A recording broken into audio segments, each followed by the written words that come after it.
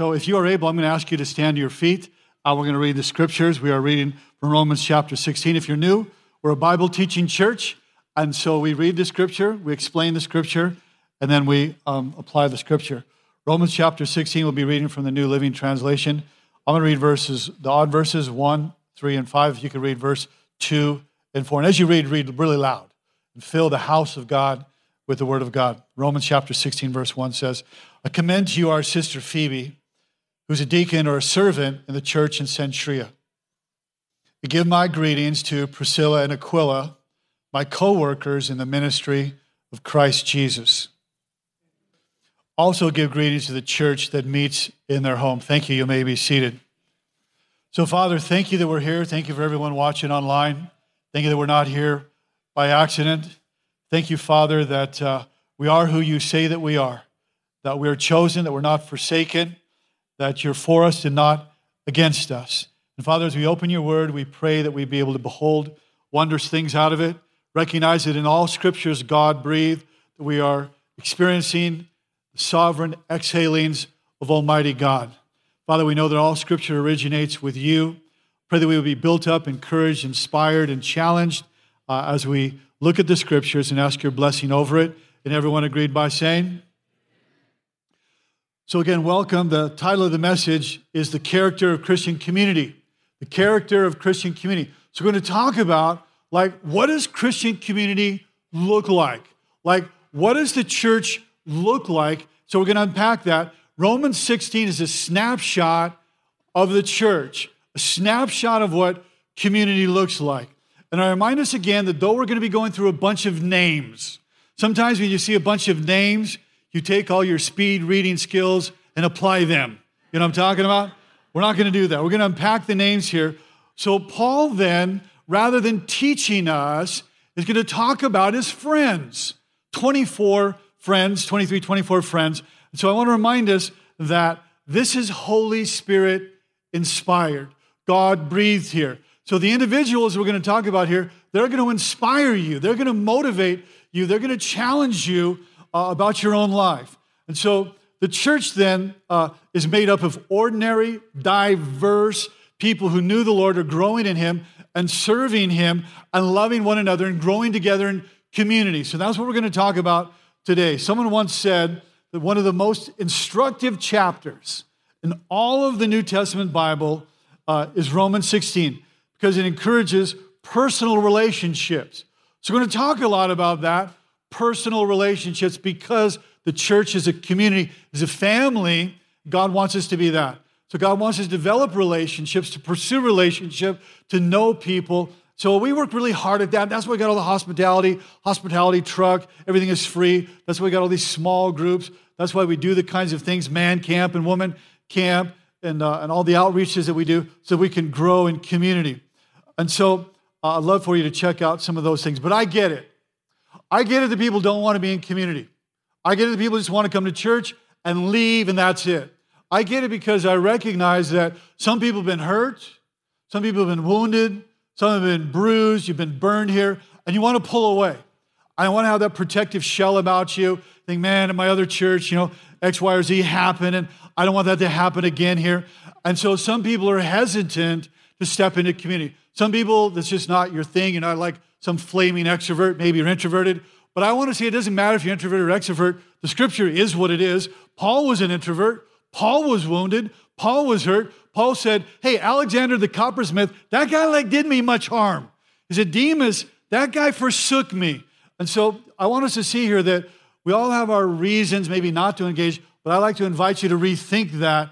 And I also like to think about all the energy and all the effort that Paul poured into the people that we're going to unpack about this morning, and that he didn't have Instagram or couldn't send them a tweet there or email them, but he just maintained relationships. So we're going to see what that looked like. So Paul now has given all his theology, the 12 chapters, application, and now he's going to talk about, these are my friends, and I want to talk about my friends that I experienced community with.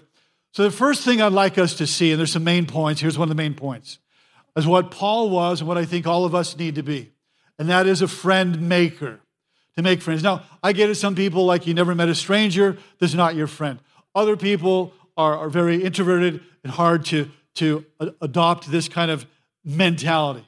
What we're going to see here in the scripture is that there's a mentality of friendship that pervades the church there. And friend makers, can we say that together? Okay, be a friend maker, 1, 2, 3. Yeah, so there's these personal greetings that Paul's making as a friend maker, where he's engaging them and loving them, and he's affirming them. You feel his affection and his engagement, his kindness, and the value that he puts on friendships. It's awesome here. And so he says in verse 1 this, you want to look at the screens here. Look at the screen. It says, I commend you, or I want to introduce you. This is an introduction. I'm introducing you to our sister. His sister, if you're in church, our sister, my sister, Phoebe. And you think, what does Phoebe have to do with my life? Some funny name 2,000 years ago, but we're going to find out who is a deacon or servant is what that means in the church in Cenchrea. And so what we're going to see about this woman, Phoebe, says, I want to introduce you to her. And she says, she's your sister. And I get it. It can sound kind of like cheesy, kind of cliche-ish, kind of superficial. But I want to say that this is actually legitimate, and that though she's not your physical sister, in the family of God, spiritually, she's your sister. Phoebe's your sister. Phoebe is my sister here. And so it's a legitimate truth. It's a familial term, a family term here. And it really is a big deal. Really is a big deal because you can take the posture, if you go to church, that, well, not really I don't want to be involved. I don't want to be too close to anybody. I'm going to keep my distance and all that. And you can do that with your natural family too. But really in church, you do that to your own detriment. And so I'd like to invite you to rethink that this really is a family that you've gathered with here. And so then he says, who's a deacon or a servant in the church. Now check this out. She's single. The single woman, okay, for whatever reason, she's single. She may have been a widow. She may have never been married, but she's single. And this woman here, Phoebe, she's bringing it. She's a servant in the church there. She's a great woman of God. She's a difference maker. She is very affluent. She's a wealthy woman, has lots of funds, funding ministry, fantastic businesswoman, very successful, highly competent woman, like we have here at Sanctuary. Single women, I want to give you a shout out. Maybe you're widowed. Maybe you've never been married. Highly competent, highly capable, and you, like Mary, we need you to express this, to be a servant in the church. That was Cenchrea. This could be Sanctuary. Now, I say this because it's hard now in our culture. Nobody wants to serve. Nobody wants to work. I'm exaggerating a little bit to make a point, but think about it. In America today, we have a problem. We have a massive problem that the government, I think, has also helped by writing so many checks here. We have a national problem where people now, for whatever reason, they don't want to work like they used to work. So we have this national problem here. In fact, it comes to expression locally. A few weeks ago, I'm going to get some drinks for the worship team on Saturday. 3 o'clock. 3 o'clock, I pull up, and it's closed. Now, what's going on here? And I thought, surely they're open. No, they're closed. And next week, I went earlier than that, about 2:45. I said, hey, what's going on? You close at 3. I said, it's all you do is coffee and drinks. They said this. They said, well, we can't get anybody to work. Can't get anybody to show up. Can't get anybody to serve. Think about that. We'll pay you, the employers, Starbucks, we'll pay you lots of money. We'll pay for your college. We'll wake you up in the morning. We'll rub your feet. We'll do whatever we have to do. Would you please just work? So now you see restaurants closed, retail stores closed, all are closed because people don't want to work. We're going to see here multiple times one of the themes in Romans 16 is esteeming the great value of work. It'll say this person worked hard in the Lord. This person worked very hard. And over again, you're going to see here how it's recognized that people worked hard in the church here. And so I want to think about here at church and what's going on here, because at church you have a bunch of paid you don't have a bunch of paid people, you have volunteers then. And I want to thank them because, for example, this place was cleaned by volunteers. We have a professional cleaning crew cleaned by volunteers. Throughout the week, volunteers, okay? All these plants here, by the way, these are from Cherry Valley Nursery, not Home Depot, not Lowe's, Cherry Valley Nursery. I hope you support Cherry Valley Nursery. But all these volunteers brought them in every week. Cherry Valley Nursery, volunteers, bring them over, crew of volunteers, packs them out so you can have a pretty church. Can we thank the volunteers that do that? Come on. And so it's so hard to get people to work. And in the church, you have people that are doing jobs that the culture can't even incentivize them to do. And they're doing it for free as volunteers. So you have a dynamic happening in church, a couple billion people in the church, which is not happening in culture that people are willing to work. I'm going to see where it starts right here. Jesus set this in motion as an example of servanthood when he said, I came not to serve, but to serve. I mean, the Son of God said, look, here it is. Here's true greatness of life is when you serve. So that's what we want to recognize here. So Phoebe, additionally, the servant of the church in Cenchrea, also carried the book of Romans to the church in Rome. Imagine that, a single woman given the incredible responsibility to bring the scriptures, and it's generally accepted by Bible scholars here, commonly held a truth, that she's the one that brought the scriptures to the church there. So what an incredible woman, what an incredible single woman we have here. And I just want to encourage you that God has gifted you, and I hope he stirs you up to have your gifts come to expression in the local church, just like Phoebe. Can we give it up for all the Phoebes in the church? Yeah. So welcome her, watch, more on Phoebe, welcome her in the Lord as one who's worthy of honor among God's people. That's pretty impressive. Help her in whatever she needs, for she has been helpful to many, and especially to me. So the church is made up of people like Phoebe that you want to be hospitable with, and you want to help them because they're a part of your family. And so that's the big point to take home. Verse 3, Priscilla and Aquila. Now give my greetings to Priscilla and Aquila, my co-workers in the ministry of Christ Jesus. Co-workers, what kind of work? Well, making tents, like hard work, hard labor, making tents. And so they're a married couple, and I'm so grateful. I just have to say I'm so grateful for all of the Priscilla and Aquila's couples in this church. We have many here. I could point you out, wouldn't want to embarrass you or miss somebody here, but there are many Priscilla and Aquilas here right now, absolutely awesome people. Not only the single women that are bringing it, but we've got couples also who are working, serving, ministering together. And I want you to see it, that here's where it starts right here with Priscilla and Aquila, an amazing couple here. And I love the fact, don't you love the fact that Paul, the great theologian, the great master of theology there, the most gifted theological mind ever to exist. And here, he's personal, and he's telling everybody, like, mentioning their names.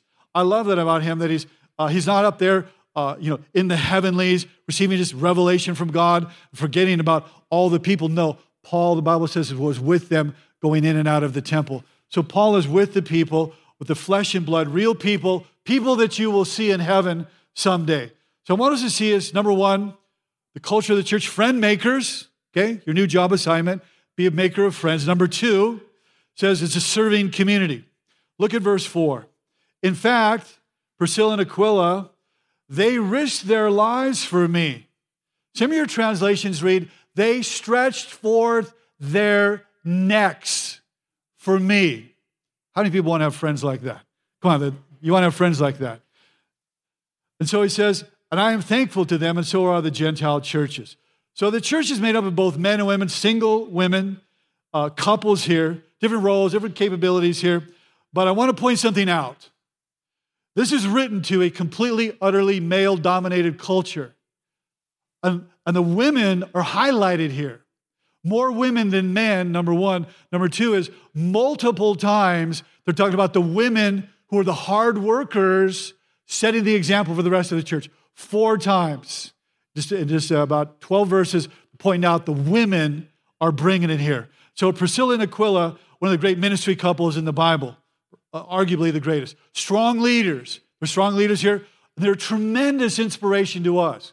I'm inspired by them. Like I want my wife and I to be like them. So you have this amazing, incredible, epic couple here that are serving Jesus together. And he says, we just all need to thank them. But what I love about them is like they're getting in the middle of the action. They're not just sitting on the sidelines where it's safe there and not getting their hands dirty. No, we're encouraged by their example here because they're jumping into the middle and helping Paul. They're welcoming him into their home, this traveling preacher. They're putting everything on the line for Paul. Some way, somehow, we don't know exactly, but they risked their lives for the apostle. Their posture was, hey, we'll take a bullet for you. Their posture was, hey, we're willing to put our heads on the chopping block for you. I mean, it's right there in your Bible. Okay, it says they're willing to lose their lives to protect him. See, they didn't bail when things got difficult or whatever. They jumped in. They didn't run from the fight. They ran to the fight. Friends, this is Priscilla and Aquila.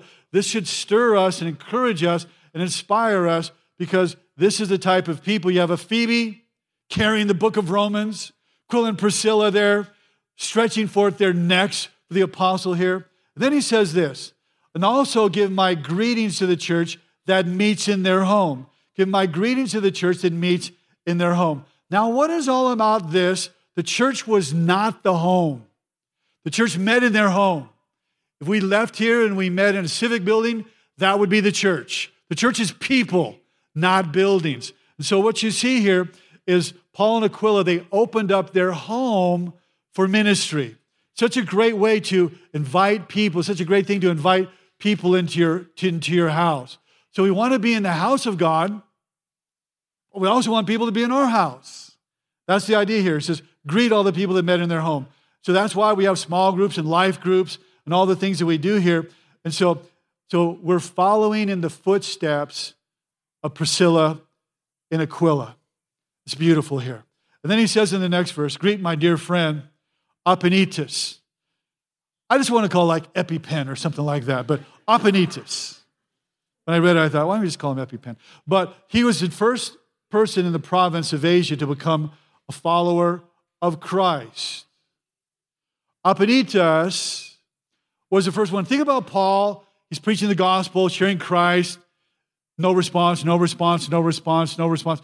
And then Epaenetus, like, yes, I want your Jesus. I want to become his follower. And so you may be wondering, like, well, I'm new here, and why am I here? Maybe you're here that you would be like Epaenetus, that you too would meet Jesus like this one did. Maybe that's why you're here. Maybe not today, maybe another time. But I just want to tell you that for God so loved the world, he gave his son, that if you believe on him, the Bible says you'll never perish, but have everlasting life. You'll be right with God. When you recognize all that Christ did for me, that he died in my place for my sin, that I could be right with God, when you recognize that and confess that with your mouth, you can be right with God, be a Christ follower.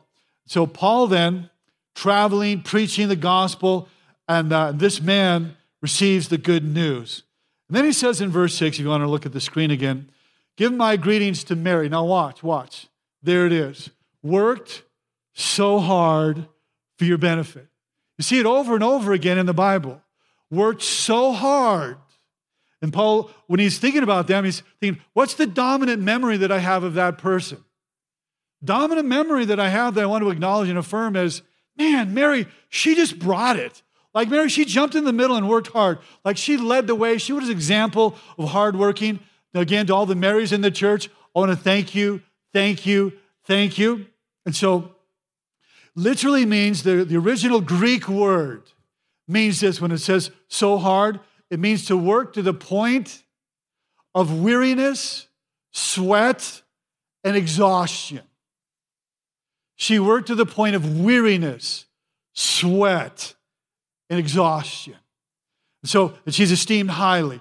So you see here the culture of the early church, friend makers, a serving community, caring community, a hard-working community. Friends, we need to work hard until Jesus returns. Okay, why would we just work hard at home, work hard on the job, and come to church and not work hard? Why would we disassociate ourselves from church like this is a different life? And so I want to esteem and affirm and honor all of you that work hard, but maybe you bring that to the local church here, like all of these women, including Mary here. So it's a hardworking community. So the church is made up of people who work hard together for the Lord. I mean, there it is. Verse 7 says this, greet Andronicus and Junia, my fellow Jews, who were in prison with me. Oh, how would you like to have that on your resume? Yeah, you got a story. Let me tell you about my story. You know, the great apostle Paul? Yeah, we did time together. Yeah, we were cellmates. We were prison mates. And I know him very well. I know him intimately. We bonded in prison there. But all of that to say this, they were so devoted that they were willing to go to jail. Now think about that, because all of us, we all need to figure out, where is your line? Everyone here, you have a line where you're willing to endure and to suffer, perhaps for your Christian faith, but that's only as far as you will go, and you will not go beyond that line. Their line was, we'll go to jail for Jesus. That is our line. He died for us. We could go to jail for him. He paid it all. And so we'll go to prison for the one that died for us.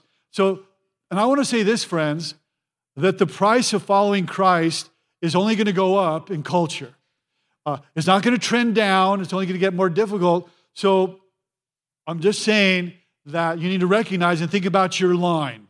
And then he says, they became followers of Christ before I did. So before Paul followed Christ, he had a couple people that were in his life. More perhaps when he started, they had more experience, perhaps more knowledge, maybe could give him some encouragement in following Christ here. But the bottom line is this: you want to have these people in your life that can encourage you, that are in Christ before you. And you can go to them. I personally have tried to build this in my life since I was a young man. Not a young man anymore, but I still do this. So anyway, then it says this, greet Amphiltus, my dear friend, literally, my beloved. Amphiltus. One thing we know is Paul had this great affection in him. And I want you to think about this. This letter here of Rome to the Romans was being transported, we talked about, by Phoebe to the church there in Rome. And imagine you catch wind of that. And you're in the church in Rome, and you think, wow, Paul wrote a letter. The great apostle wrote a letter, and I wonder what's going to happen when the letter gets here. I wonder what he says here, but we're going to get the letter. I wonder if it's going to be in the Bible. We get to check it out and read it. And then someone begins to read the letter. And you're thinking like, wow, this is just amazing.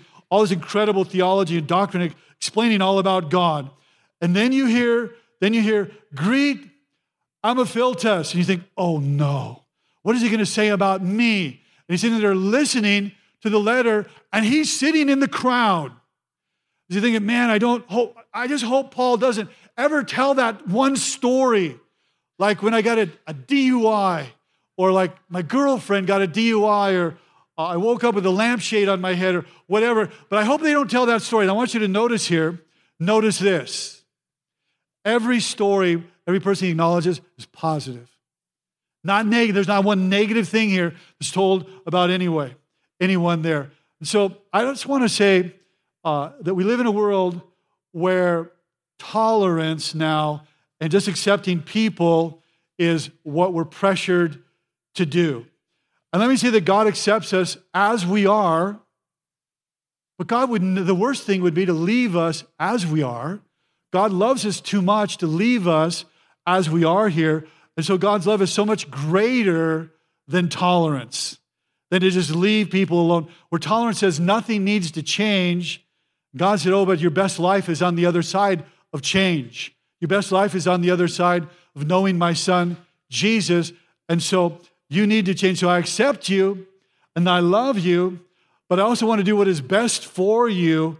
And so that has become like my son, Jesus Christ. And so I want you to just grasp this for a moment here.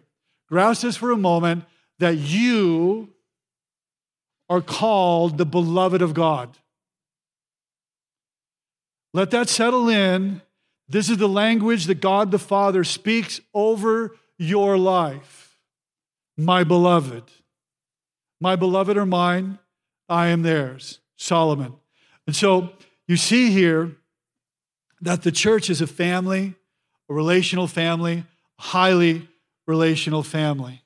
Verse 9 says this, and greet Urbanus, watch, a co-worker in Christ, dear friend, other beloved, and also Stachys, a co-worker. We've talked about that enough. And then he says, verse 10, greet Apelles, watch, a good man, and watch, look at that, look at what it says, whom Christ approves.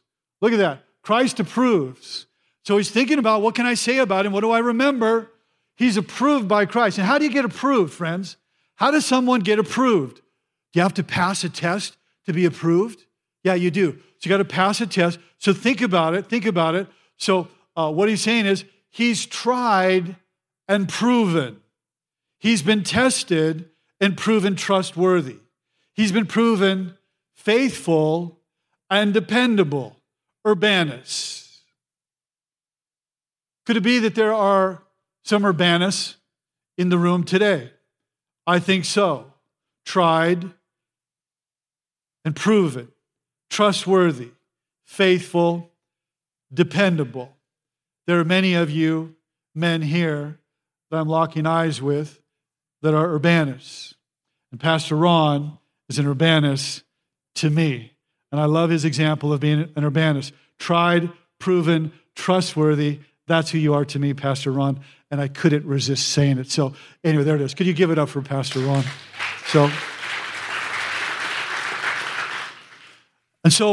And I get it too.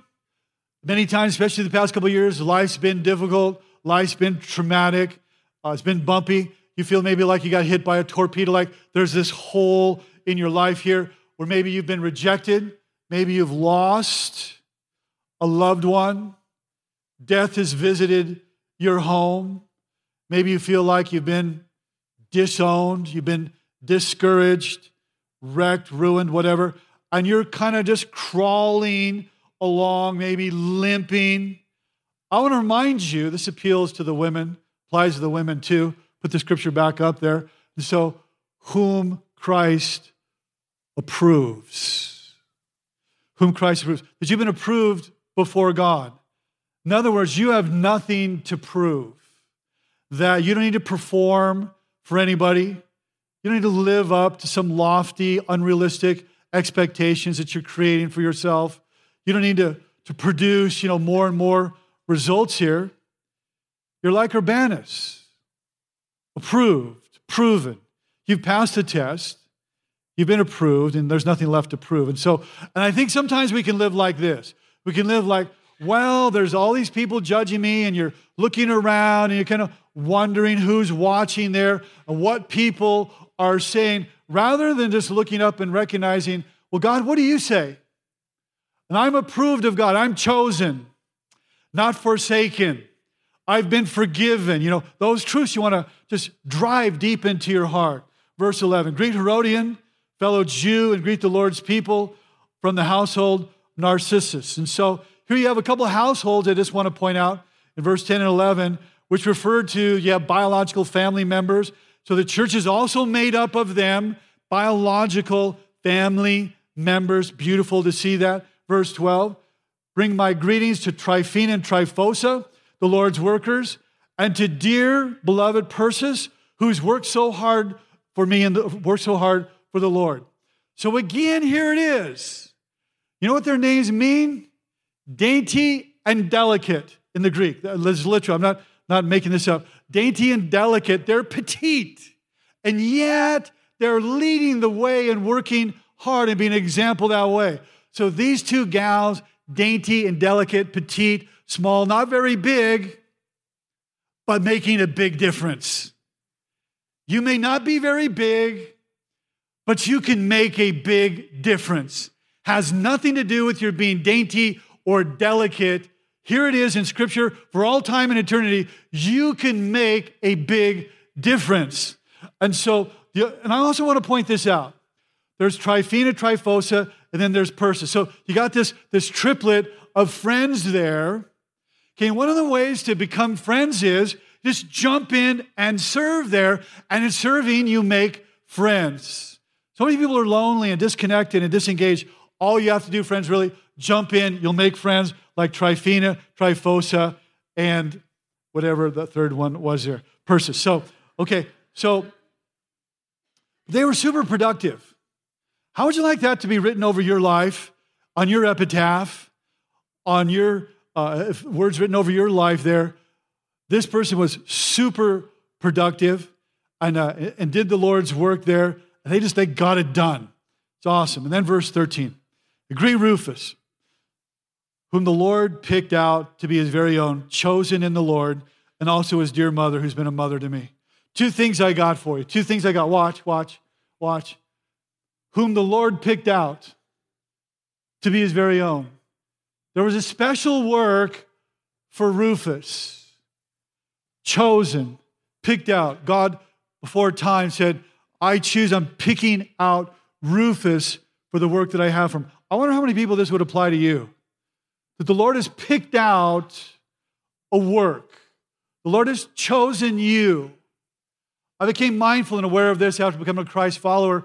When I was a high school student, I just felt like, I think there's something out there for me. And I was at 0 point. I didn't know anything from anything, but I just knew there was something that God had. God begins to stir in your heart because he's chosen you. He's picked you out. Secondly, Paul says this, his mother, nameless, but she's been a mother to me. How powerful is that? I just want to say this to all of the moms out there. Maybe some of you have raised your kids. Maybe some of you, you're a widow. I want to encourage you and challenge you that perhaps there are more children that God has you to mother. Like everybody needs a mother, right? Everybody needs to know a mother's love. There's something beautiful about this spirit-filled, godly woman here, and she's loving the Apostle Paul, 50 years old. Oh man, she's like a mom to me. Let's get her name in the Bible there. So I need to talk about a certain woman who's been a mom, though she's not my actual birth mom, but she is a mom to me. And so I want to talk about her too. So the most influential Christ follower in history makes reference to a mom. Years ago, the Lord just made it real to me. I was all alone. I just felt, I knew it was the Holy Spirit. He just said, Rod, the time has come for you to be a spiritual father. There are many sons that need a spiritual father. I just said yes. And I want to say that the time has come for you out there, mothers, that the time has come that you could be a spiritual mother. And people, they so need it. It would be a lifeline to them. And so the character of the Christian community, and I close with this, is that it's a family community. Where Paul could say, didn't happen in my biological world, but Rufus's mom, she's been a mom to me. And it's so impacted his life that he put her in the Bible. So if we could close our eyes and bow our heads. Pastor Ron's going to come up. I'm going to pronounce a blessing over us. And I just want to remind you that you're beloved, that you are his chosen, you are his approved. You're in a community that is relational, like a family community, where people serve and people care and people work hard in Jesus' name. And I want to remind you that maybe your name is not in this book, but your name is in the Lamb's Book of Life. And I cannot wait to hear the approval that is spoken over you in that day. So we're going to finish Romans next week, and Pastor Ron is going to come and pronounce a blessing over us. Pastor Ron. Years and years ago, a theologian by the name of Godet wrote of the book of Romans that it was the ring of Scripture, and that chapter 8 was the jewel in the middle of the ring. We come to the closing chapter this morning, and Pastor Rod taught us such rich things from that text. I thought it would be fitting to be my prayer and my blessing over you to read some of the most edifying verses in all of Scripture from the 8th chapter of Romans. What shall we say about such wonderful things as these? If God is for us, who can ever be against us? Since he did not spare even his own Son, but gave him up for us all, won't he also give us everything else? Who dares accuse us whom God has chosen for his own? No one. For God himself has given us right standing with himself. Who then will condemn us? No one. For Christ Jesus died for us and was raised to life for us. And he is sitting in the place of honor at God's right hand, pleading for us. Can anything ever separate us from Christ's love? Does it mean he is no longer loved us if we have trouble or calamity, or are persecuted, or hungry, or destitute, or in danger of, or threatened with death? As the Scriptures say, for your sake we are killed every day. We are being slaughtered like sheep. No, despite all these things, overwhelming victory is ours through Christ who loved us. And I am convinced that nothing can ever separate us from God's love, neither death nor life, neither angels nor demons, neither our fears for today nor our worries about tomorrow. Not even the powers of hell can separate us from God's love. No power in the sky above or in the earth below. Indeed, nothing in all of creation will ever be able to separate us from the love of God that is revealed in Christ Jesus our Lord. Amen and amen.